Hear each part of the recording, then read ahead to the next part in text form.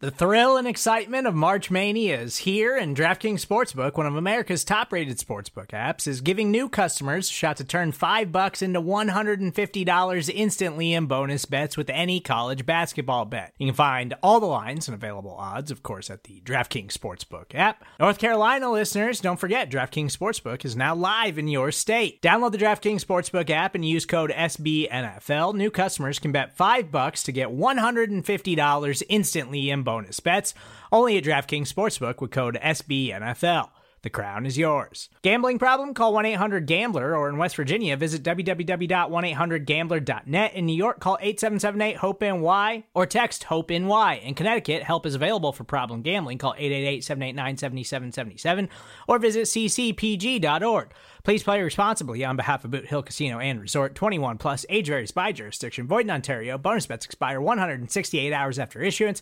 See dkng.com/bball for eligibility, deposit restrictions, terms, and responsible gaming resources. You're listening to BGN Radio with Brandon Lee Gouton and Jimmy Kemsky.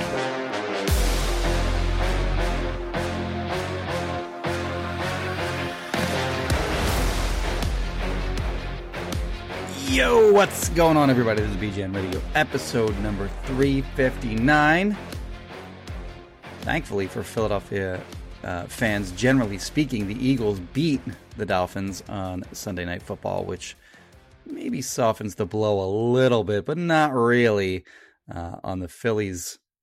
Can we call that an epic collapse? Would you go that far? You can't be up, by the way. That's Jimmy Kemsky. I'm Brandon Lee Gouton. You can't be up 2-0 in a series like that and be like beating the tar out of other teams and be the prohibitive favorite and have this massive home field advantage and lose that series. You can't lose that series. You can't. Two games at home in a row. It's just like unacceptable. You ran into a juggernaut like last year. Sorry to just bum people out with this, but we have to get through it. Last year, the Phillies lost to this juggernaut Astros team that also has a track record of cheating. Whatever. That's understandable. It's tough. It's understandable.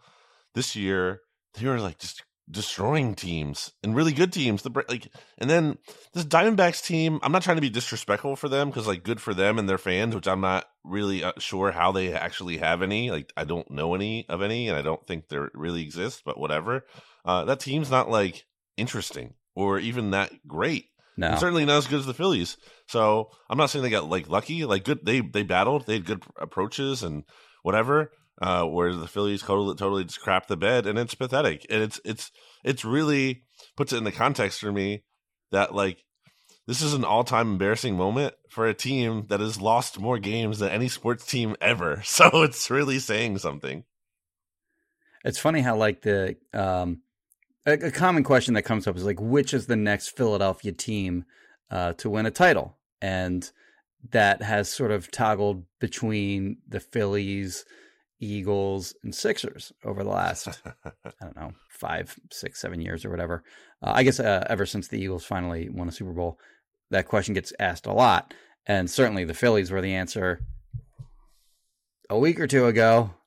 Not anymore. Now it shifts to the Eagles, which is the team that we cover. So there's still that. There's still good sports to be played in Philadelphia. Maybe not necessarily the Sixers likely this year upcoming, but the Eagles are 6-1 and coming off a really impressive win on Sunday night against the Miami Dolphins. Their best game of the year by far, in my opinion. But before we get to all that, Brandon, where can I find the finest meat snacks in the land?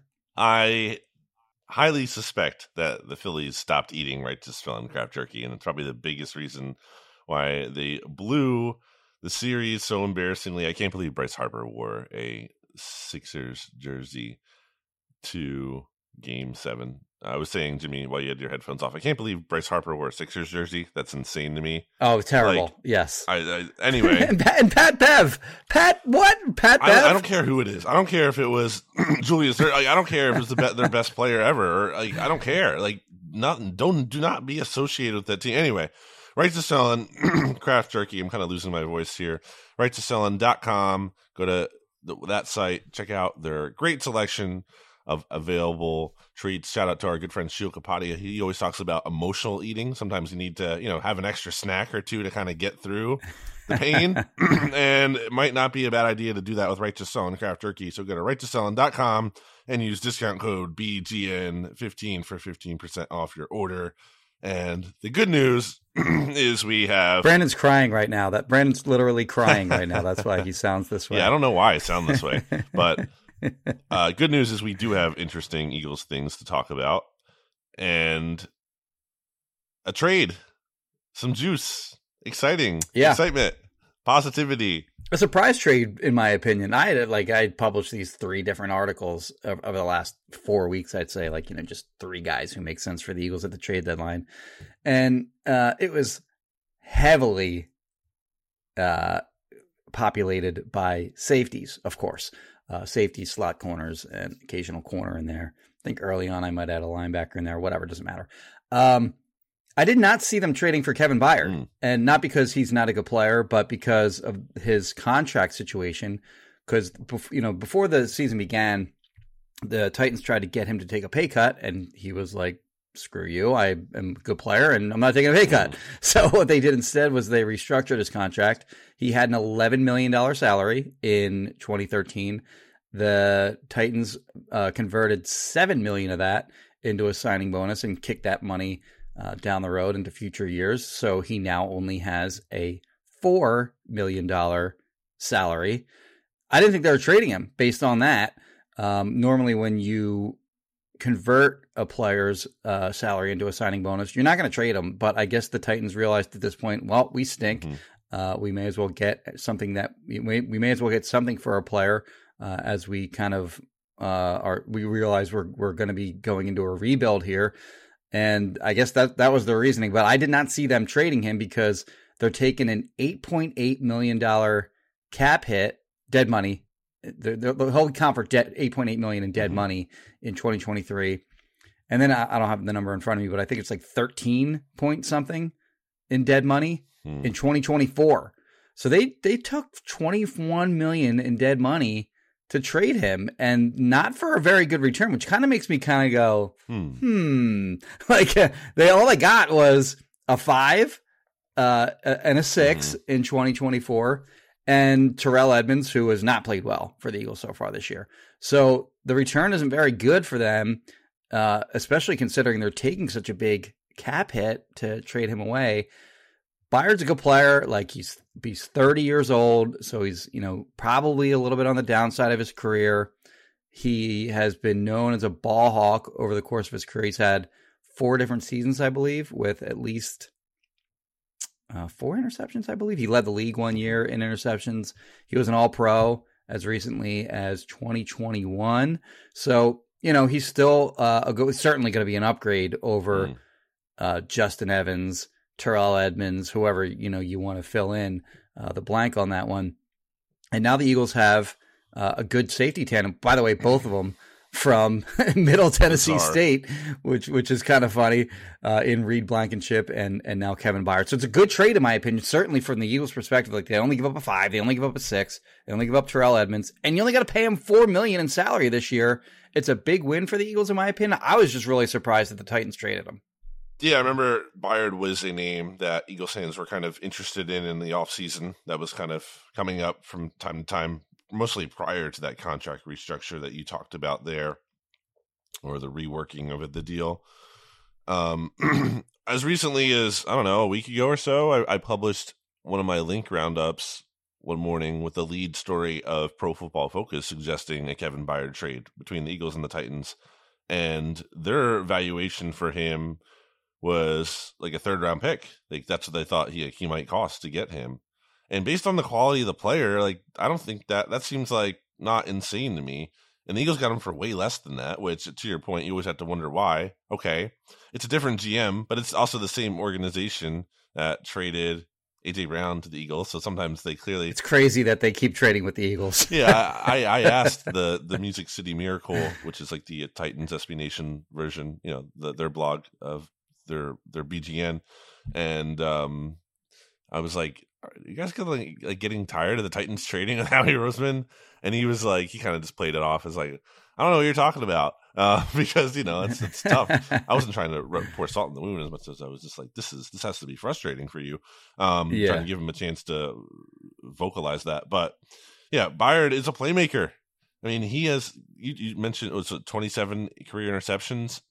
Hasn't missed a game ever, by the way. Also, so that's pretty like relevant for. That's big for this Eagles team that has so many issues in the secondary with injuries healthy right now. Safety, and also dating back to college, he had 19 in 4 years at Middle Tennessee State. Like, he has a proven track record of making plays on the ball. Like, this isn't just like fluky or good luck. Like, this is a skill at this point for him.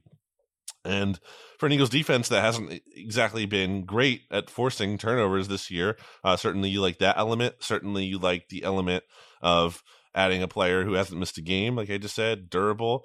You like the element of someone who seems to have a reputation of being smart. I think that kind of helps make the adjustment faster, because you're bringing him in, obviously, on short notice. He doesn't get the offseason to practice. That might not matter a ton. We saw Chauncey Gardner-Johnson lead the NFL in interceptions on very short notice, joining the Eagles. Right. And also, going from slot cornerback to safety, he was moving positions as well, whereas Byard is established as a safety. I think whenever Reed Blankenship is able to get back, the Eagles didn't put him on IR, so you think he would be back in the next game or two or so. That's suddenly where safety was looking like a position of weakness, because you're starting, as recently as the last game, Terrell Edmunds, who hasn't played well, and Sidney Brown, who's a rookie. And your top backups were Josiah Scott and Mekhi Garner, who are like cornerbacks moonlighting as safeties. That's a huge deal to be able to get that. And I think all of a sudden, from going from a weakness to like a position of strength, we're both very high in Reed Blankenship. Like, that suddenly, I think, has the potential to be one of the best safety tandems in the NFL. And you also talk about Byard as a leader. There seems to be a lot of talk about that. That's not a nice bonus to have there as well. He's from Philly. He didn't grow up there the whole time, but he has Philly roots. That's another fun bonus, in addition to the Eagles having Hassan Reddick and DeAndre Swift, and to a lesser extent Olamide Zaccheaus, these guys from Philly. That's always fun. So, like, almost in every way, it's a no-brainer. And from the standpoint that the Eagles have 8 picks still in the 2024 NFL draft, assuming all the comp picks come through, which we believe they will. Like, there was no reason not to make this move, and I think this isn't like, I'm not worried about why the Titans gave him up for that low price, because it's such a low price that it's a no-brainer. I said previously 4 seasons of at least 4 picks is actually 5. So he had 8 in 2017, 4 in 2018, 5 in 2019. He only had 1 in 2020. Then he had 5 in 2021, and he had 4 in 2022. So he's not only had a lot of seasons with a lot of picks, he's consistently. He's only had 1 since his rookie year, when he wasn't a full-time starter yet. He had none that year. He's had 4 interceptions every season except 1 in 2020, when he only had 1. Now this season, he's got none through 6 games, and actually he hasn't even gotten his hands on any passes. He doesn't have any pass breakups. It probably doesn't help that the Titans as a whole are not a good team. Yeah. But he's gotten his hands on a lot of passes over his career. So by year, he's gotten 4 again, rookie year, when he didn't play, when he wasn't a full-time starter yet. 16, extremely high for a safety. 8, 9, 7, 13, and 6. So he gets his hands on a lot of passes in addition to picking them off. So he's clearly a safety with with elite ball skills. Also, like, I was looking at his missed tackle rate, very low each season. You look at that number on Pro Football Reference. Like, he's missed 2 this year. He missed 4 last year, 2 the year before that, 8 before that, 2 before that, and then 7 was in his rookie. Like, those are very low. If you look at the percentages, they're very low rates. So tackles as well. Has a track record of being able to. He's 4 career sacks, 19 career quarterback hits. Like, it's not just the interceptions. He kind of makes plays all over. And also looking at lower on the forced fumble end. Only has 3 of those, so maybe not like the biggest hitter, jarring the ball loose guy, but it's fine. I mean, he makes plays on the ball with the passes, defense, and the interceptions and everything else, and tackles well. So, I think this is a great move. RJ Ochoa, notorious Cowboys fan and hater of the Eagles, was like trying to be like, well, everyone thought Robert Quinn was a good move for the Eagles last year, and that's not true. No, that's not true. Yeah, no, you and I did not like that move, and there was reason to believe he's cooked. I don't think you can say the same thing with Byard. I don't think that's just because he's not done anything this year, production wise. That's not the same thing at all to me. And also, he costs less than Robert Quinn, so that's even better if he did. And also, it's just a different situation. The Eagles were trying to add another pass rusher to the rotation. Whereas here they're so which is kind of a luxury for them.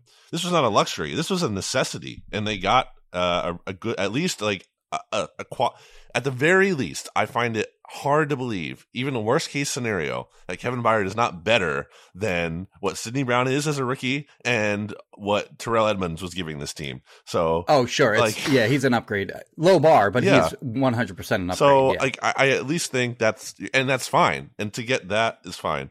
I'm glad the Eagles got him instead of someone like Jeremy Chin. By the way, I was not ready to talk myself into Jeremy. I know people like Jeremy Chin a lot. If you look at his production or lack thereof. I was looking at his forced fumble interception numbers over the past couple of years. It's pretty low. He started hot as a rookie, but then it's kind of fizzled a little bit. Anyway, not trying to make it a Jeremy Chin hate, but this is a big deal to get Kevin Byard like this for such a low cost. I think is a no-brainer kind of move. I think sometimes people get they get carried away with Howie season stuff. They apply that sometimes to things that don't fully deserve that. No, this fully does deserve this. This was a great move. Yeah. Yeah, on the Robert Quinn point, I think you and I had both identified him as a clear trade deadline target, but also a guy that wasn't going to solve a lot of their problems. After I watched sort of him play, I did not like what I saw from him in the first half of that 2022 season. But I think you and I also sort of have, and the Eagles fan base sort of in general has been pretty on in terms of evaluating these trade deadline deals. I don't think a lot of people, you and I certainly didn't like the Golden Tate trade for a 3rd round pick. We didn't think Jannard Avery was really going to bring much to the table when they traded for him. And then the one that we did really like, of course, was Jay Ajayi, who wound up being a big contributor for the Eagles down the stretch. I think this is a good deal. Ideally, the Eagles could have traded for maybe a younger safety that you could feel good about for the future as well. And this is maybe more of a Band-Aid kind of trade, which is fine. Maybe. Well, we'll see because so next year he's on his salary is 9 point something million. I don't have it in front of me again. And then they also would have to pay him. He's got a roster bonus due, which I think is pretty sizable. It's 3 or 4 million or something like that. So he's going to be an expensive safety. And if he plays really well down the back half of the season here, then, maybe you pay him that. And if he doesn't, then it's pretty easy to just cut him next off season. So, they have some optionality next year. But, ideally, I think like a Kyle Duggar or Jabril Peppers, they'd be the really exciting move. But of course, they would cost a lot more. You're probably giving up a day 2 pick for guys like that. So, I think for the price that Howie was able to get for Kevin Byard, this is a B+, A- kind of trade for me. Oh wow, B+. I would say at least an A. I would say at least an A-. Just because, again, I think the upside here is just worth the swing for such little cost. They also, again, they still have the picks and high picks. It's so they have what? A first, second from the Saints, a third, a fourth, 2 fifths, or is it 3 fifths? Well, the third they don't have a third. They have a projected 3rd round comp pick. That's what coming in for the loss of Javon Hargrave.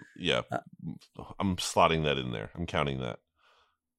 But point being, they have a lot of 5s. We're going to be very busy during the 5th round. Well, they're going to move around more for sure. They've made 10 trades involving their 2024 picks, which is crazy. And we're not even we're almost a year away from the 2024 draft. They've already made 10 trades involving that draft. Not even halfway through the 2023 season. So put up a poll on bleedinggreennation.com to have people grade the Kevin Byard trade for the Eagles.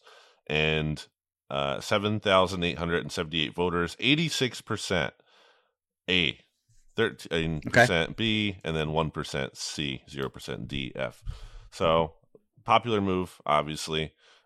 People wanted a safety. They needed to do something at safety. They were so thin at safety. I mean, they were using Mekhi Garner, who didn't even practice at safety in training camp during the Jets game at one point. Like he was playing. That's called up from the practice squad. Like that's how dire it was. Anything else on Kevin Byard? No, I think we pretty much covered everything there. Just to recap the 2024 picks, they have a 1, a couple 2s, a projected 3, a 5, and then 3 projected 5s, 3 projected 5th round compensatory picks. It was a 4 temporarily. So Andre Dillard, if he had played a certain percentage of snaps this year, he would have gotten the Eagles a 4th round compensatory pick, but he has since been benched. I mean, that signing for them was insane. This is more Titans news because the Titans signed him. The deal they signed him to was insanity. It was making like something like $10 million a year, close to that, and he's now benched in favor of a guy who's not playing well, Nicholas Petit-Frere, and he's now going to be Dillard's now going to be their swing tackle. Well, they're in for a rude awakening. If their right tackle gets hurt and he has to play there, they are in for a rude awakening on what that looks like. That's so crazy. I mean, some people really bought into this idea that, Andre Dillard's not bad. It's just that Jordan Mailata is good and outplayed him. No, we don't need to relitigate the whole thing, but that's not the case. Should mention, I think you mentioned it already, Terrell Edmonds is gone. Wasn't good. It's kind of funny that the Eagles were able to include them in here, and it works out. It's funny that the Titans wanted him. Well, I think it's from a standpoint of they're taking the L in the season. They're rebuilding. Yeah, they need somebody at least playable. Exactly. Yeah. I don't know their safety situation, but they might just need a guy who will help them fill reps or help contribute on special teams or whatever. So I get it from that standpoint of if they're going to cut him anyway, we'll take him. So why not? But anything else do you think from the trade deadline? Like any other musings? Do you think they could still make a move? So it's on Halloween, by the way. So it's a week from, or less than a week than we're recording this on Wednesday, October 25th at 8:54 a.m. Do you think they have any other moves in store? Yeah, receiver was a remote possibility, but I don't think they're going to do that now that they signed Julio Jones. And then slot corner, I feel like they really could have benefited by seeing Bradley Roby a little more in, these games leading up to the trade deadline. Of course, he didn't play against the Dolphins on Sunday night. Probably isn't going to play on Sunday against who do they play? Commanders. Probably isn't going to play that. Maybe you will, maybe you won't. Eli Ricks had some really good moments in the Eagles win over the Dolphins. We'll get to that when we sort of recap that game. Josiah Scott played a little bit there. He wasn't terrible. So I feel like they're not going to sign or trade for a slot corner because they have 3 guys playing there, and they've done some things with Sidney Brown playing in the slot, and they've moved James Bradbury inside. So I think it's going to be patchwork for the rest of the season. I agree. And if Bradley Roby can get back on the field and play well, then they'll be all the more set there. But and they have a lot of bodies that I guess that have played in the slot for them this year. But I'm not sold on any of them as any real option. Sure. But at least they have a lot of different options, and maybe one guy emerges from that pack as a reasonable answer going forward. But no, I don't see them making any more moves. Well, you? Getting Byard, gives you that freedom again now to put Sidney Brown down there a little bit more and experiment with that than you had previously. So that's another little bonus to that trade, or maybe even want to put him there. Sometimes, I don't know if they like that, Matt, if they like him. Because I think that's another thing about him. You look at his snap count, and he has versatility. It's not as simple as he's always just, lining up deep as the free safety every time. So that's something they can look into as well. And Roby wasn't placed on IR, so they do seem to expect him back. Maybe he misses 2 or 3 games, but he could be back for that 4th game or whatever. So, but the trade deadline is after this next game. Right. So they only really have one more game to evaluate their roster before that's it. And then once the trade deadline, what did we say it was? Halloween? 4 p.m. on Halloween. Yeah, Tuesday. So right before you go trick or treating is when me specifically, or like the royal you? Are you talking about the royal you? The royal you. Do you trick or treat? No, Why not? I'm 32, Jimmy. I can't just do. I trick or treat with my daughter. Well, yeah. I mean, you have a daughter. I don't have a daughter. I don't have a child that I'm going. You think I go solo? No. I loved trick or treating as a kid. Anyway, I don't know. I don't think so.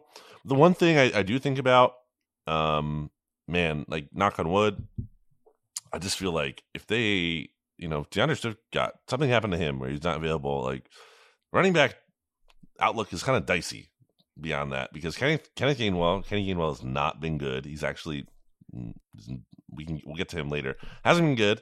Boston Scott, they don't seem to trust. And Rashad Penny's on the team. They also, he's a healthy scratch. Maybe they're trying to trade him. Clearly, by the way, that his name has been floated around. We don't want to trade him. We're keeping him. Trust us. We definitely don't want to trade him. So I don't know. Maybe you can, bring in a low cost running back. I don't know. Hey, bring in Derrick Henry. Why not? I don't know. I feel like that is a little weak for. Could be. And I feel like you could probably get someone for, that wouldn't be too expensive there. They don't really have any picks. They only have one pick that they can still trade. So they had like two of the fives that they had. One of them was from the Bucks, and one of them was from the Vikings in the Jalen Reagor trade. So the pick that they traded to the Titans, I think Albert Breer reported is the better. Whichever of those two picks winds up being better. So they don't have a 6, they don't have a 7, they don't have a 4, they don't have a 3. I mean, they have projected compensatory picks, but they can't trade projected compensatory picks. That's not true. They can, but their only tradable picks in 2024 are a 1. They're both of their 2s. And 1-5. That's it. That's all they have. You can trade it, but it's more as like a condition. I mean, the Eagles did that in the Carson. No, you can't. You can't do that anymore. So they got rid of that? They used to be able to do that. Okay. You can't do that anymore. That's weird. Yeah. Didn't know that. Yeah. In any case, one person who I think could be on the move. I wish I was saying Derek Barnett. I don't think they will. That would be great. Is Kentavious Street, because the Eagles they have 7 guys on defensive tackle on the roster. Mm-hmm. They're so deep there. I think they like being deep there. I'm not saying they have to move him, but it kind of makes sense. It seems from a standpoint of he's playing so few snaps, and he's like a veteran guy. I feel like he's probably not like maybe super happy with his role, and they're so deep there, and this would clear a path for Moro Ojomo to play as that 6th defensive tackle, which I think he can reasonably be ready for at this point. So maybe you are able to like sell him for something. I don't know. Nothing like, again, too valuable. He was a free agent this offseason, but maybe some kind of, maybe like swap him for a depth running back or something somewhere else, or a late draft pick.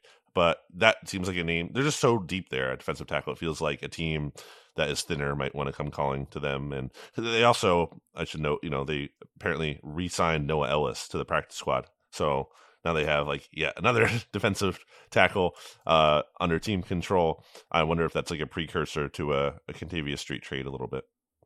We should probably mention linebacker too, which I think was a position that a lot of, you and I included, but also a lot of other people thought it was, that was a position that they could try to bolster at the trade deadline. I don't think so anymore. Like, I think they've gotten good enough play from Nicholas Morrow, gotten good enough play from Zach Cunningham. You have Nakobe Dean, hasn't done much yet since he's come back, but he's back now. So they have 3 linebackers that are playable, and I think that's kind of all you need for right now. Like if some kind of opportunity arose where you could add some kind of stud linebacker to your defense, then yeah, you look at every opportunity. But I don't necessarily see that opportunity is there. Mm-hmm. And even if it were, as we know, the Eagles aren't going to spend high draft capital, whether in the draft or via the trade market, on a linebacker. Yeah, I would not expect that. Maybe a depth guy. If again, maybe you trade like Kentavious Street for someone else's backup linebacker. I don't know, something low cost like that, but nothing too crazy. Okay, but we'll see. We'll definitely be monitoring the trade deadline next week. But for now, let's take a break, Jimmy. But not before we hear very quickly about Kristen Roach of Roach Realtors. Kristen Roach of Roach Realtors, excuse me, actually just went out to take pictures of a house that she is going to be listing soon, and making recommendations on things that they can do to improve its, I guess, visual appeal, thus making it a more valuable looking home. That is one of her strengths, by the way. Anyway, she she was voted on by God, as we all know, as the best realtor in the history of the universe. And if you are looking to buy or sell your home, call her at 856-906-9295. Again, 856-906-9295. Best realtor, history of the universe, Kristen Roach. Back after this. Support for this show comes from Sylvan Learning. As a parent, you want your child to have every opportunity, but giving them the tools they need to tackle every challenge, that takes a team. Now more than ever, educational support tailored exactly to what your child needs can make all the difference.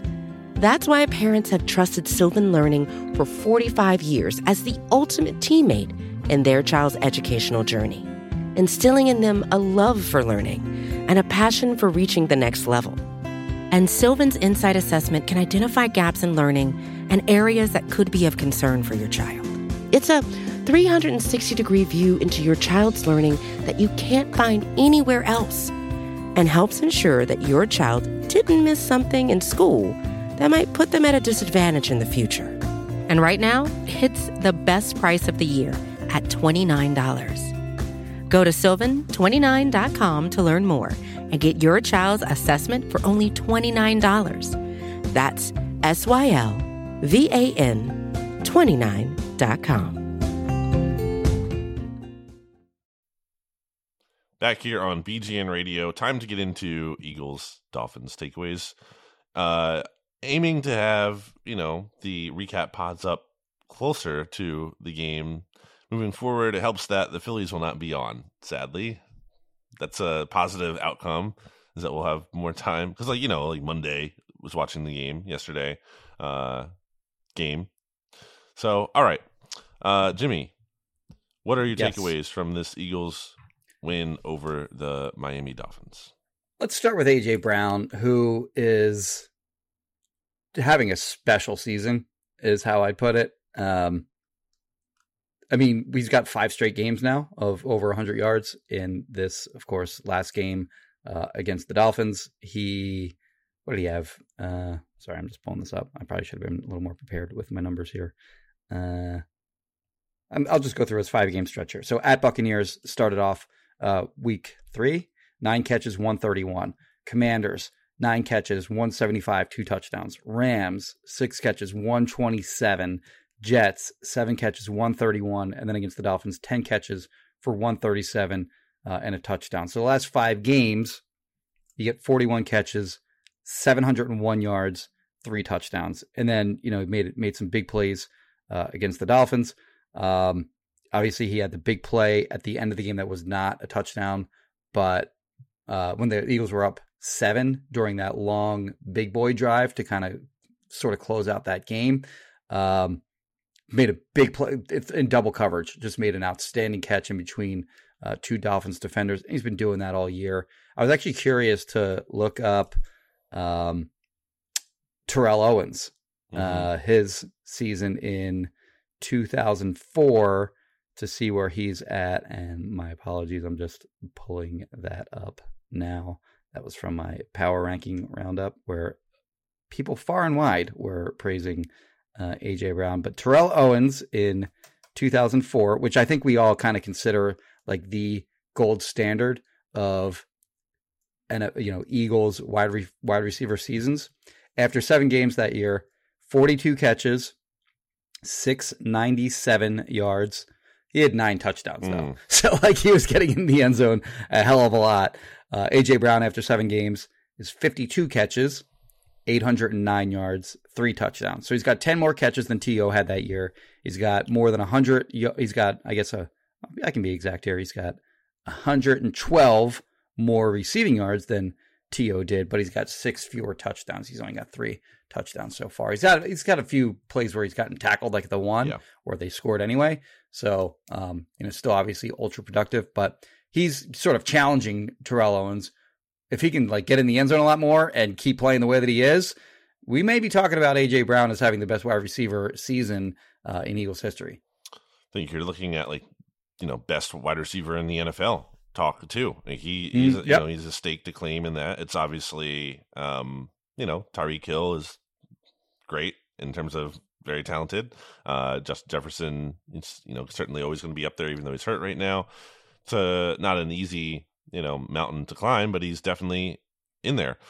And he's been excellent. That one touchdown, his touchdown where, they throw to him short of the sticks, just breaks through tackles. Like, that's just so routine for him relative to other players. So many other players are just getting tackled there. For him, it's so easy. He's awesome. He's excellent. He led the team with 15 targets. He played 10 fewer snaps than Devontae Smith, and yet saw 10 more targets than him. He had to leave the game for a little bit there because apparently he got a cut on his face or whatever, but played most of the game and just, doesn't – like, teams know that Jalen Hurts is going to throw the ball to him. It's not a surprise, but guess what? You can't – it's not about – this is where – scheme only goes so far. AJ Brown's an awesome player. You don't just scheme him out of the game. He's going to get his. He's really amazing and a huge reason why the Eagles have been so successful offensively. He's dominant.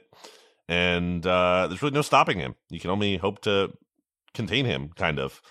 And the hot streak he's on right now is pretty unsurprising in terms of how good he is, but it is easy to take it for granted also because of how good he is. And it's just like, oh yeah, another awesome AJ Brown play. Ho hum, like what more is there? We're running out of things to say about AJ Brown. It's like, he'll make a good play or whatever. You're writing about him in your post game analysis, and it's like AJ Brown's really good. Yeah, I know. Like, it's not a new revelation. He's just really freaking good. Well, what I thought was funny about this matchup, heading into the matchup, was just all the talk about how are the Eagles going to cover Tyreek Hill and these Dolphins, fast receivers and everything.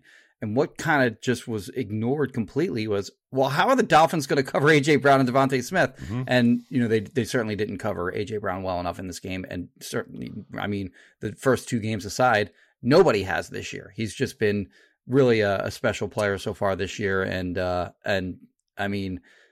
don't know if we're getting to the point where we start to take it for granted, but probably should recognize this dude is balling out in an extreme way right now. 100%. And certainly this isn't the reason why he had the production, but it doesn't hurt that for the second straight week, the Eagles faced a team missing both of their starting cornerbacks. And in this one, obviously, a really good player in Xavier Howard. So that doesn't hurt. But I'm going to get into my observation, which is Sean Desai. This is one of the most, I think, encouraging and impressive performances by an Eagles defensive coordinator in a little bit now. Certainly, I think more impressive than, honestly, probably anything Jonathan Gannon ever did in terms of like a one-game impressive thing. Because the Eagles they went up against a quarterback who, I like Tua. I originally wasn't a Tua guy, and I still think, there's some limitations there. But, there's no doubting he's played incredibly well this year, and he certainly is a quarterback who you would worry going up against the Jonathan Gannon defense because he would be able to execute and take what's there. He's the exact kind of quarterback that rips Gannon apart. Exactly. Just getting the ball out quickly. Like, if this were Gannon, they'd have played that bullshit soft shell defense, excuse my language, and they would have left the short to intermediate areas of the field open, and the Dolphins would just taken it and carved them up all game long. And that's not what we got from Sean Desai in this game. And wouldn't have, and they would have been on the field for forever. They wouldn't have, wouldn't have given the Eagles offense as much of a chance to score. Not to make it all anti-Gannon, but I just think you have to say how stark it is, the contrast. Now let's acknowledge that the Dolphins were without their starting left tackle, their starting center, But he's also been Armstead's been out almost the whole season. He's only played 2 games so far this year, and they've still been an extremely explosive offense. And then Isaiah Wynn got hurt by Jalen Carter legally, which is its own thing. Not that I'm, not cheering for players to get hurt, but it's impressive that you can beat your opponent so bad you make them unable to play. And then, Jalen Waddle missed some time. Devon Achane has been insane as a rookie, and he wasn't able to play. Yeah. So, Achane. All fair. So, acknowledged all those pieces weren't there. Still, for this Dolphins offense that was incredibly dominant as they've been this year, and I read the stats last week in terms of, not only are they first, but they're first by such an insane margin in terms of points scored and yards. They're way out in front of everyone else. and the Eagles only allowed 1 touchdown to them. Now, obviously, there was a Tyreek Hill touchdown that was dropped. It was kind of like a ball don't lie thing with the Jalen Hurts pick 6 there right after that. But still, Eagles defense, at the end of the day, they gave up just 10 points, 1 touchdown. Obviously, the field goal was off of that Jalen Hurts fumble early in the game. So to be able to hold him to 3 there, pretty impressive. The touchdown they gave up was to Tyreek Hill, who is like unstoppable, basically, and like might be not only the fastest player in the NFL, like literally one of the fastest human beings alive. So and I know maybe Terrell Edmonds was to blame there for not playing it. I mean, to me, like I don't even begrudge the defense for that. It's Tyreek Hill. He's going to get in the end zone at some point. He's going to make a big play down the field at some point. You're not going to shut him out the entire game. But speaking of that note, it was me who said prior to this game that was like, you're not going to stop the Dolphins. You're not going to shut them down. It's going to be a shootout. The defense has to just, make some plays. I mean, I was wrong, and in a big way. And like that defense played so much more. They were better than I thought they could be. And I think that, goes for anyone's reasonable expectation going into the game. And obviously you have to credit the defensive front. Having that front certainly helps make up for issues on the back end. But it's not just that. It's not just as simple as like, oh, Sean Desai is living off of, a great Eagles defensive front and he's not doing anything to help them. He did, because I think they clearly had the Dolphins offense, which is typically designed to get the ball out fast and also to run the ball a lot. They shut down the running game, and they also did things that made Tua uncomfortable. And he couldn't, always just get the ball out fast and in rhythm to his guys all game long. So at the end of the day, Sean Desai, really impressive. And it's also needs to be said that, to compare it back to Gannon again, he's doing it with a secondary that's been like a different secondary every game this season, right? Or most games this season because of all the injuries there. Jonathan Gannon didn't have to do with that. The Eagles were incredibly healthy last year. And, they had more talent, I think, when you think about like CJ, GJ and everyone, and, the linebackers being an upgrade. So it's really impressive. The game that Sean Desai had is really, really impressive. And it gives you hope that he's not going to be Gannon, where you go up against a top quarterback and it's like, well, you're going to get shredded. So I have a few things here. Like the only 2 teams that really even slowed down the Dolphins so far this year were the Patriots, week 2. And the Bills kind of took it to them in week 4. The Bills gave up, and still, even in that game, the Bills gave up 20 offensive points to the Dolphins, 393 yards, and 20 first downs. The Eagles, by comparison, gave up 10 offensive points. If you recall, of course, Dolphins got a pick 6. You don't put that on the Eagles defense, obviously. They gave up 244 yards, which is incredible. And they gave up 12 first downs. So the Bills gave up 20 first downs to the Dolphins. 20 is still kind of like a decent enough number. But the Dolphins' first downs in other games, 30, 22, 30, 20, 22, 23. Eagles gave up 12. Outstanding job by the Eagles getting off the field on third down. The other thing I'll note too here is the 2 teams that did give them difficulty, again, Patriots and Bills, they're in their division. There's familiarity with all that motion stuff that they do pre-snap and how to, sort of like keep Tyreek Hill from absolutely just, crushing your soul against you. The Eagles do not get to play the Dolphins all that much. Yeah. They did play the Rams earlier this year with, Sean McVay, who, like Mike McDaniel, is from that Kyle Shanahan tree and do a lot of this, do a lot of creative stuff pre-snap with motion and that kind of thing. But Sean Desai has, and the Eagles defense, put it on the players too, they have done a really good job in the 2 games that they have played so far against that Kyle Shanahan coaching tree, which I think is encouraging for what is going to be, big time showdown, week 13 against the Niners later this season. So he's passed 2 tests against that kind of offense.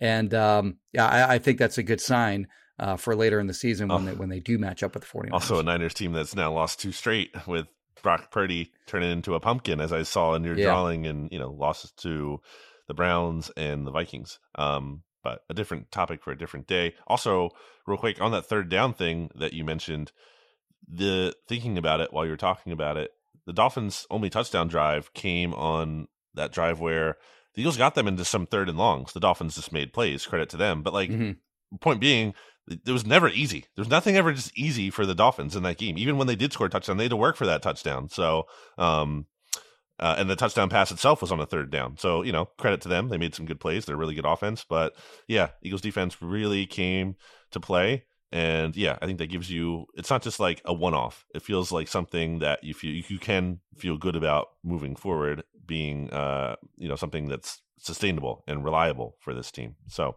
yeah, I think Sean Desai, very impressive showing. One other thing on the defense too, like they completely shut down the Miami run game, which they shut it down early, and then the Dolphins just kind of abandoned it for a while. And then they did get back to it. Like they ran some stuff wide, and they had some success with that against sort of the Eagles' second team defensive line. But heading into this game, the Dolphins were gaining 181.8 rushing yards per game, 6.5 yards per attempt, 15 rushing touchdowns, 12 rushes of 20-plus yards, 7 rushes of 40-plus yards. They were number 1 in the NFL in all of those categories. And on Sunday night, they ran for a measly 45 rushing yards. Outstanding job by the defensive front of the Eagles to shut that down. For all the people who talk about the importance of, not abandoning the run, I think not abandoning the run hurt the Dolphins in this game because it clearly wasn't working early on. They just kept going with it for a little bit. They kind of changed that a little bit in the second half. But, so I don't want to hear always, abandon the run. That's the key to victory. It didn't work. I mean, the Dolphins should have abandoned the run sooner in this one, that they didn't hurt them. Anyway. Well, one more thing on the run real quick. So after the game, I asked Lane Johnson. Oh, yes, it's good. Who, because he's facing obviously the Eagles defense all throughout training camp and in practice every week. Why are they so good against the run? And very matter of factly, I should probably maybe publish the audio of this too, because it's also kind of funny. But he goes, well, I don't know if you've seen how big Jordan Davis is, but he takes him about effing 3 gaps. And that was just kind of his answer, which is awesome. I love Lane. And it's very true. Like Jordan Davis, his progression from year 1 to year 2 has been outstanding. And he's the biggest reason, in my opinion. I mean, there are a lot of reasons why the Eagles are good against the run, but it starts with him being in the middle there and just kind of shutting down, the interior of that defensive line. Yeah. What else do you have from this game? So I think we should probably talk about Jalen Hurts. It's always a topic of discussion after each game. He had good numbers, 23 of 31 for 279, 2 touchdowns, 1 interception, had a rushing TD. Of course, the Eagles had a bunch of brotherly shoves in this game, notably on that final drive where they got 2 of them in their own end. Downside, he had a bad fumble on a pass play in which he held onto the ball for pretty much an eternity. And but ultimately, I thought he made a lot of clutch plays in this game when the offense needed him to. And he played through an injury. So the Eagles, we don't know specifically what's wrong with him, but just week in and week out, I think he shows his leadership. And there is zero question in that locker room who the leader of this team is. And for how young he is, they all really kind of look up to him as a player and a leader and a person. And, it doesn't always look pretty or perfect, but I think if you're a Philadelphia fan, you can be really happy that he's your quarterback, even with the money that he's making. I think that's all fair. I mean, he has to stop turning the ball over. It's 11 times now in his last 8 games. It's too much. It's simply... He leads the league in interceptions, and a lot of them are kind of like fluky, but you don't want to be leading. Yeah, but when it's happening that much, it's like it can't just all be bad luck. Like it's not just bad, and it's not just the interceptions. It's also, like that was the fumble was really bad, and it speaks to how I think the both the fumble and the interceptions at some level speak to how I just don't think he's seeing the field well. I really don't. Because he's getting the ball out so much slower than he did last year. And it's actually around the same number as he did in 2021, which was, his first full season starting from week 1. So I definitely think they have to figure that out. There's obviously a fine line there when it comes to holding on to the ball. He made that near touchdown pass to A.J. Brown on 4th down when he held onto the ball and extended a play. There's value in that. I get that. But it seems like, just like I said earlier this year when the running didn't look right, and like you can't just neuter him. I get that. You don't want to neuter his running ability, but there has to be some kind of a balance there between, him not protecting himself and also using his legs and being a weapon. And I think there has to be a balance here between extending plays and actually getting it out a little bit faster and throwing with anticipation. I think that is an area for improvement. You look at the turnover-worthy plays metric. Shout out to Elliot Shore-Parks who tweeted this. Jalen Hurts up to 12 turnover-worthy plays in 7 games this year. That's third most in the NFL. Last year, in 2022, he had that same exact number, 12 turnover-worthy plays over the course of the entire season, including the playoffs. So, yeah, I mean, that matches with what we've seen. Like, he's putting the ball in harm's way more often than he does, which is surprising because, I mean, maybe there's some of this that's regression, but it just seems like Jalen Hurts, like, one of his best skills is that he doesn't typically put the ball in harm's way. And I think that kind of is something that I've missed on him in the past in terms of evaluating him, especially in training camp practice, because he's not always like flashy. He doesn't always make the flashy throws, but he's just usually like efficient and he's not putting the ball in harm's way. He's typically really good at doing that. And that hasn't been the case this year. And it hasn't burned the Eagles as much as it clearly could have. Did cost them one game. But yeah, so that needs to get fixed. That they have to figure that out. I would tend to think that they will. I am betting on Jalen Hurts as opposed to against him. But that is something that needs to be addressed. And I will say, I will give him credit for the fact that he did have those turnovers and he didn't let them snowball into this disastrous game, like something that maybe like Carson Wentz has done in the past. Yeah. And he was able to lead a touchdown drive. I think he had a touchdown drive after both of his turnovers, but especially the one late in the game where he threw the pick six. And I mean, that was tipped. That wasn't like fluky to me. That was a bad throw. He threw right into an oncoming blitzer. You can't throw into a guy who's literally rushing into your face. Like, I know like he got tipped in a way that didn't help you, but like you asked for it to be tipped when you threw into a guy. He did that earlier in the It's fair. He did that earlier in the game when there was I remember looking at this. There was like a free blitzer coming onto him and he just threw like at him. Like, you can't, what are you doing? You can't just throw, like, or is he thinking he's like going to get the throw by him? Like, that just seems a little too much to me. I would not throw like directly towards an oncoming free blitzer. That doesn't seem like a recipe for success for me, to me, I should say. But yeah, I'm not going to crush him and say he was bad. He obviously did a lot of good things in this game, but the turnovers are just, they have to stop. He's kind of got like a Josh Allen career arc going on here. Like year one, didn't start all the games, but and probably a little more bad than good, low completion percentage, that kind of stuff. Year two, improvements, but still kind of like up and down. You're not sure about him just yet. Year three, MVP kind of season. Year four, spike in the turnovers, while also playing, also making a lot of plays at the same time. So that's kind of like the way the Josh Allen, career arc has gone so far. And so we're sort of seeing that so far from Jalen Hurts. And the worst thing, Josh Allen is a top 5 quarterback very clearly in the NFL. So, you certainly, like you said, you want to see those turnovers come down.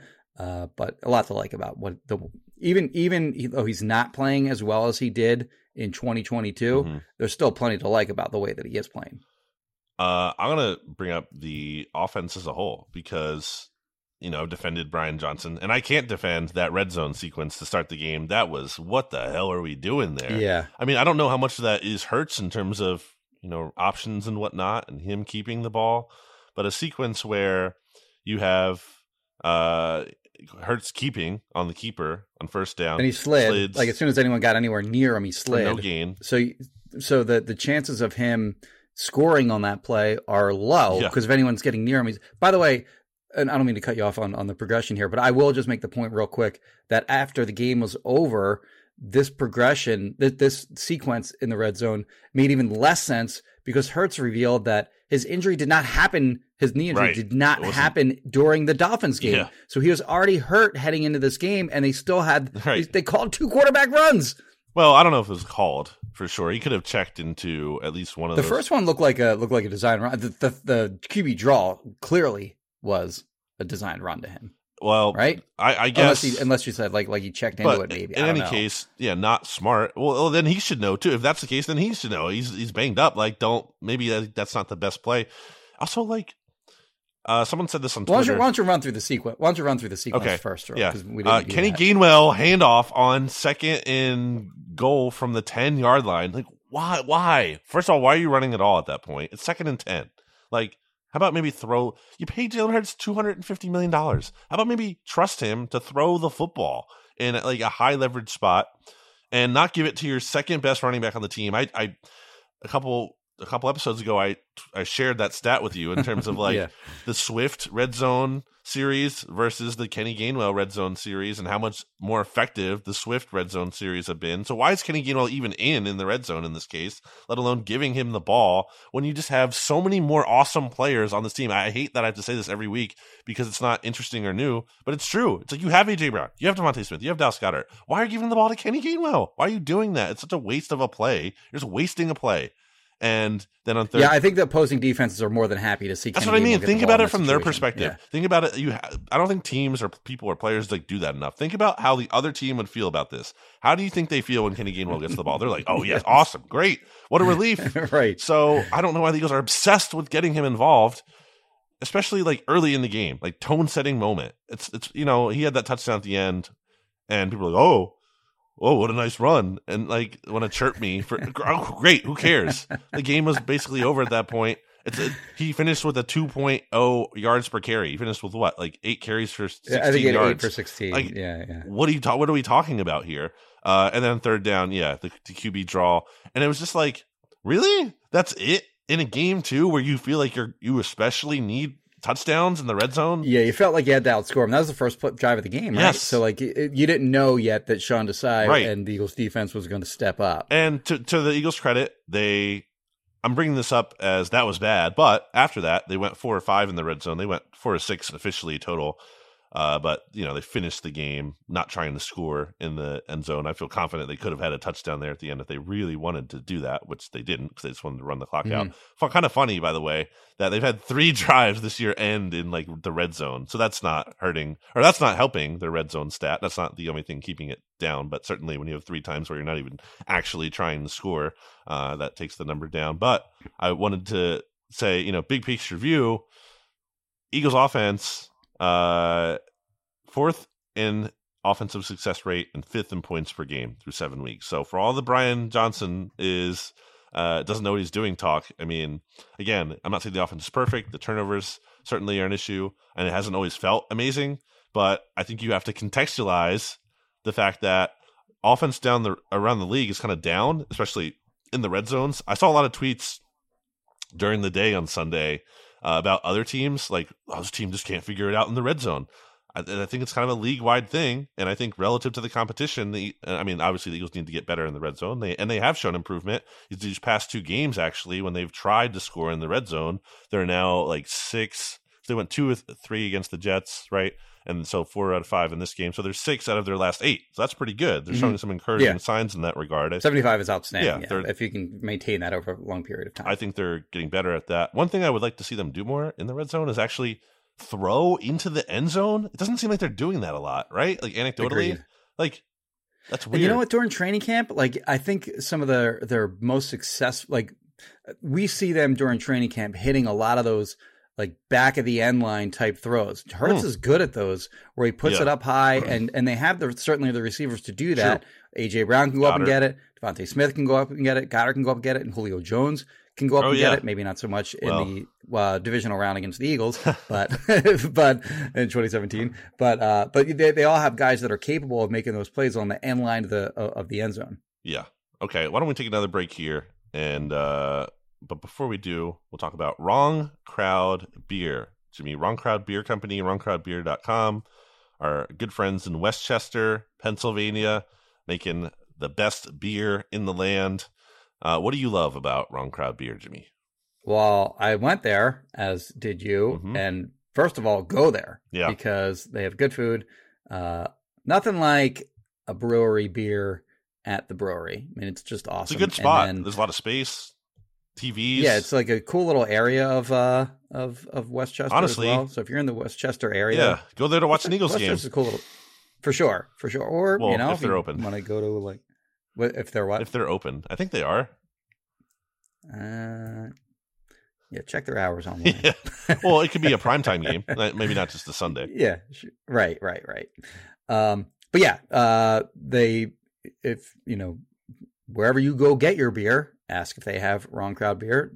If you're in PA, in the Philly, Westchester area, they probably do. And if they don't, ask them to get it in. And my favorite beer, personally, that they have on the market now is the Oktoberfest beer. I know that the Quarterback Factory beer is one of their more popular options. What was their golf beer again? What was that called? I don't know if they're still making that right now. Ride and Birdie. Ride and Birdie is another very popular one as well. I think you can still get that this time of year. But Wrong Crowd beer, very good stuff. You can order them online as well. WrongCrowdBeer.com. Good food, good beer, and the people there. You can feel confident that you're buying from some good folks there as well. Yes. Testimonial from @PreMove Observer on Twitter. Big Mike McD sent us a picture of, and if you do as well, send us a picture. Let us know. He tweeted he had the Wrong Way selection. It's an IPA at 6.3%. He said had to see what you guys have been raving about. Tweeted out the picture, little beer emoji. And he said he will be getting more. He liked it. So there you go. You have a testimonial. People are happy with it. And wrongcrowdbeer.com. Okay, Jimmy, we will be back after this.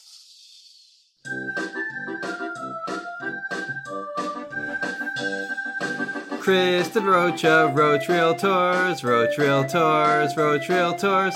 Kristen Rocha, Roach Realtors. She's the greatest. 856-906-9295. 856-906-9295. 9295. Back here on BGN Radio. Any other thoughts from the game, Jimmy? I have at least two more. Okay. But yeah, Slay, we should mention. I think he had some plays that he gave up. A big play. Early in the game. But he made the biggest play of the game on defense when we've seen this actually a couple different times with the Eagles defense so far this year where he was covering Jalen Waddle and it was a double move. He didn't fall for the double move. And once he knew he had it covered, he had eyes on the quarterback. And I think he felt confident that the ball was not going to go to his man. And when Tua let it go, he could see that the trajectory was not intended for his guy. Mm-hmm. Broke on the ball, and sure enough, it was intended for. It was Mostert, I think, on a deep route. Yeah, they had a mismatch there too. It was Mostert on Zach Cunningham, and Tua left it short. Slay jumped it, made the play, had a decent little return. But that was the biggest play of the game. And then, of course, the Eagles go ahead and they have that long big boy drive to kind of close out the game. They haven't had a turnover they didn't have any takeaways rather in the 3 games prior to that. Yeah. So that was their first takeaway since the Buccaneers game, I think, which was a long time ago. So yeah, it was good for Slay to get the defense sort of off the schneid on that one, finally getting a turnover. But in terms of leaving defenders or leaving receivers and going to make a play elsewhere, we saw Reed Blankenship do that against the Buccaneers. There was a play where Mike Evans was on his own on one side of the field, and that was Baker Mayfield's first look. And then as soon as Reed saw Baker turn his head, he knew, okay, I don't have to worry about that side of the field anymore, and he booked it to the other side of the field. And he happened to run exactly where Baker Mayfield was throwing, and he made a big play in that game. So what you have now is a guy in Reed Blankenship who plays like a veteran, like is smart like a veteran, and has and is savvy and instinctive. And I have a lot of guys in the secondary otherwise who are very experienced in Slay and Bradbury, and now you add Kevin Byard to the mix. You have Bradley Roby in the slot, and that's not necessarily a great thing if you're trying to build a roster like long term, like if you're like an up and coming type team, and the Eagles are certainly going to have to put some resources, and they already have put some resources toward filling up their secondary both at cornerback and safety.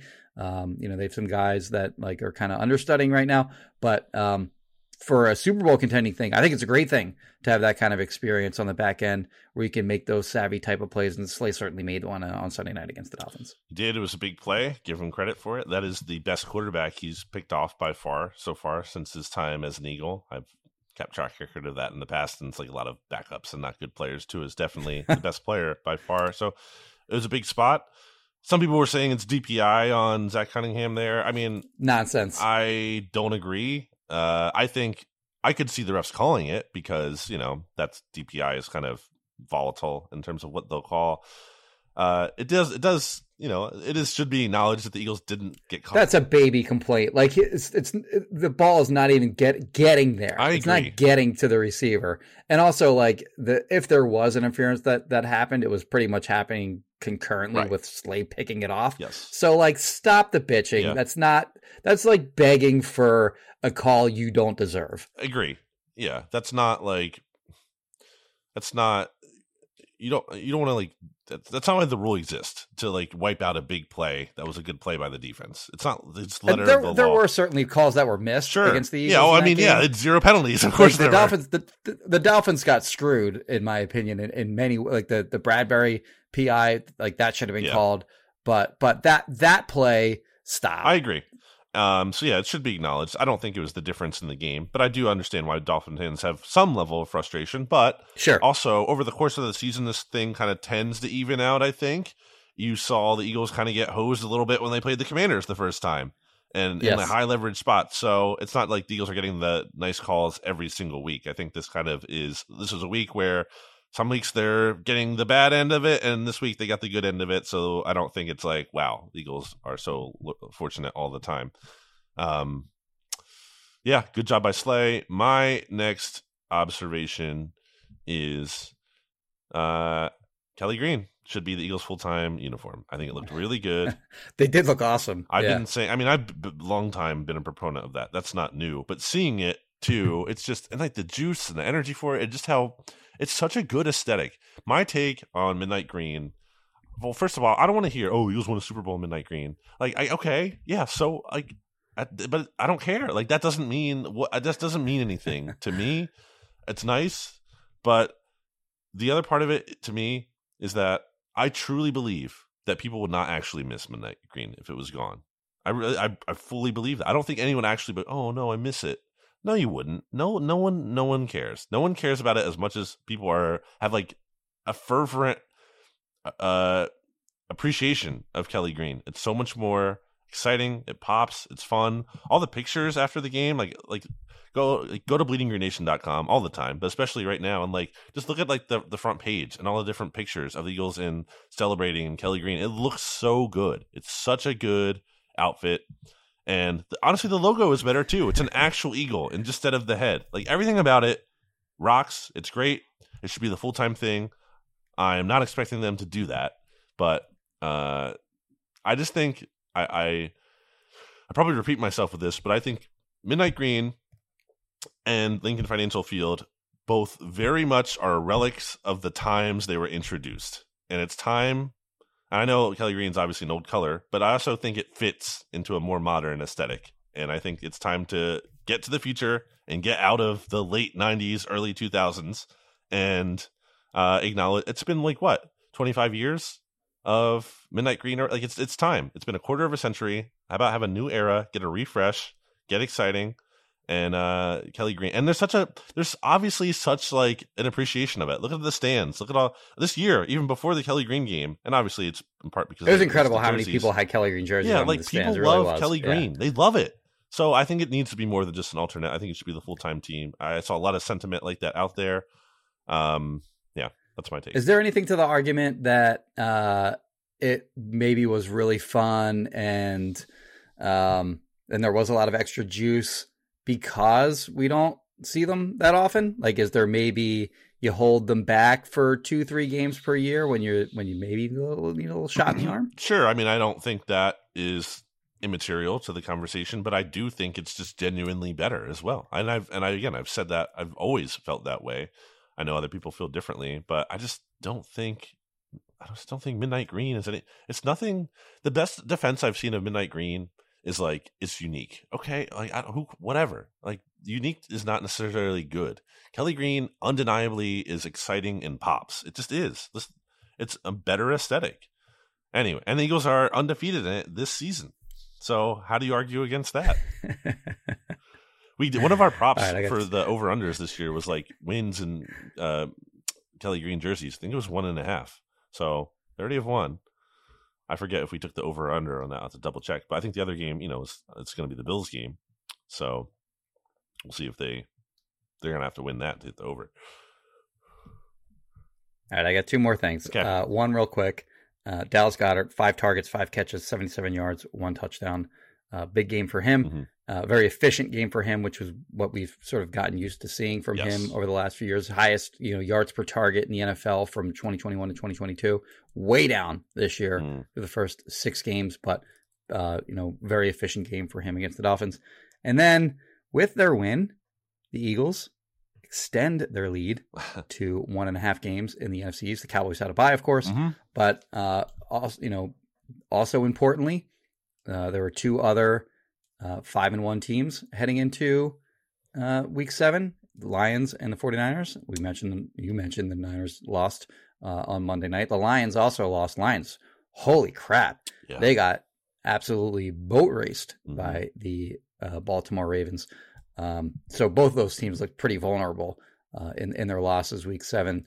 So the Eagles are the lone remaining 1-loss team in the NFC, and I think there's only one in the NFC. Chiefs. It's just the Chiefs. Is that it? Yep. Ravens have 2 losses, I think. I guess. Yeah, they lost to the Colts and the Steelers. So the 2, reigning conference champions of a year ago, surprise, are the lone 1-loss teams in the NFL, and the Chiefs being number 1 pretty much across the board in most power rankings that are out there. The Eagles, a clean sweep pretty much at number 2. But yeah, Eagles have a nice advantage now in the NFC going forward. They got seemingly a weak opponent that gives them, and again, we'll get to all this in our next episode, but team that gives them trouble in the Commanders. And then once that game is over, you got that brutal stretch. Well, you have the Cowboys and then the bye, but then there's the brutal stretch of the Chiefs, Bills, 49ers, Cowboys, Seahawks, which that's going to be the real fun part of this season, or not so fun if it doesn't go so well. But the Eagles have built up a little bit of a cushion here after 7 games, which was what they needed to do in the easier part of their schedule. Brutal stretch, but you have after coming off this performance, it's like I think it builds some confidence that you can actually defend some of these teams. It doesn't mean you're going to shut them down to the same extent, but you can go into the game knowing you have a hope of slowing down the other quarterback a little bit. And this offense seems to kind of, be figuring things out, and it's still good. And I think from a big picture perspective, for all the ire about the Eagles this season, in part, I think because expectations were very high, and it's hard to then, meet those. And because almost anything you do is going to be short of that. You have to contextualize it. You have to look at the rest of the league. And I think that's easy to lose focus of, because for a lot of people, you just watch the Eagles, or that's the team you follow so closely that you don't have the perspective of all these other teams who are feeling actually worse than you do. Like you might think you might not be feeling great about the Eagles. Well, guess what? Guess how 49ers fans are feeling right now. Guess how, Lions fans are feeling. I think people lose perspective when it comes to the league-wide view, and how, by comparison, the Eagles just have it way better. And they're not perfect, but a lot of football to be played still, and they're in a good spot. And as a city, we look more for the negative than other cities where they're looking for the silver linings more often than not. But that's what I love about Philadelphia. Well, and also in the context of coming off of a Super Bowl appearance, it's not like the team has been bad and they're getting good, and now you kind of just focus on it. No, it's like expectations are high, and you're almost. It's the opposite of under promise, over deliver. It is over promise and under deliver in a lot of ways.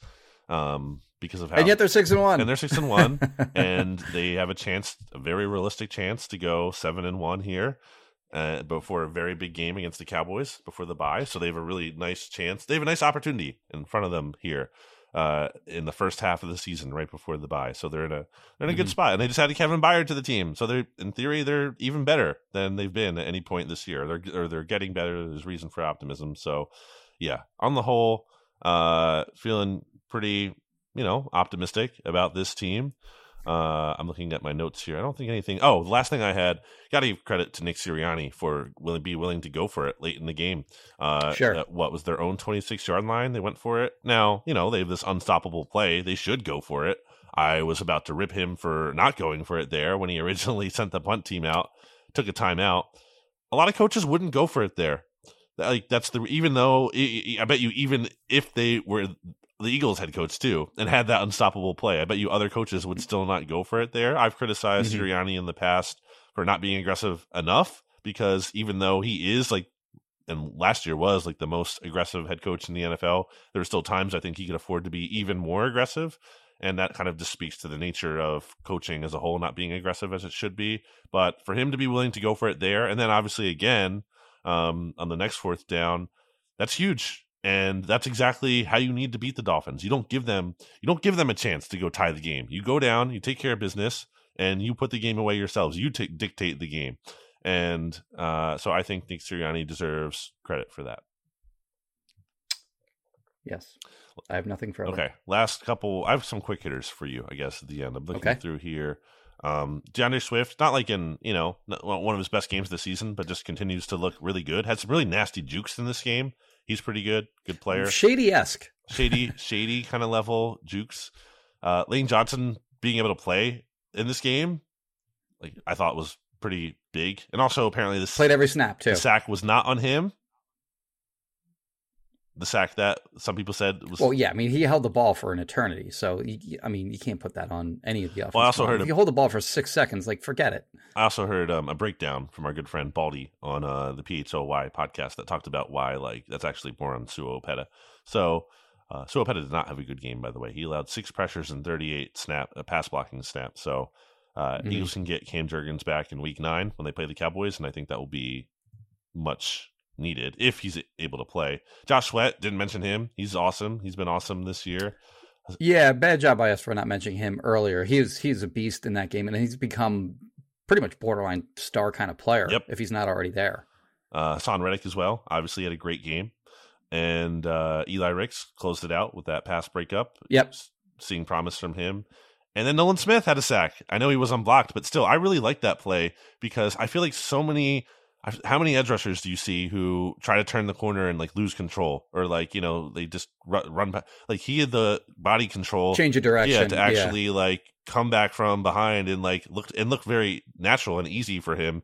And that's his athleticism. You see the spider charts, right. But that's what it looks like. That wasn't just a gift of a sack to me. They left him unblocked, so he should have gotten it. Definitely. I think other guys who don't have that athleticism and body control would have missed that and would have overran it. Mm-hmm. He was able to turn the corner and stay under control and get to Tua, and that was a big play in the game. They ultimately scored a touchdown on the next play, but that was a sack that set up a 3rd and long at a crucial time. Right. So good to see from Nolan Smith, especially after he's had some struggles this year.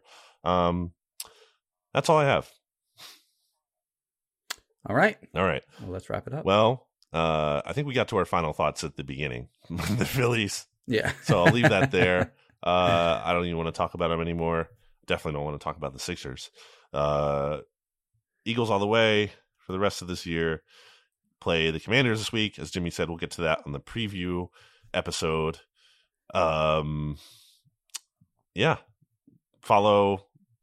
all of our social media stuff in the description below, and our sponsors. You can find all that information in the podcast description. Have that there for you. Check out our work. BleedingYourNation.com for me. PhillyVoice.com for Jimmy. We appreciate you following along, and we will be back with you soon. Goodbye, everybody. BGN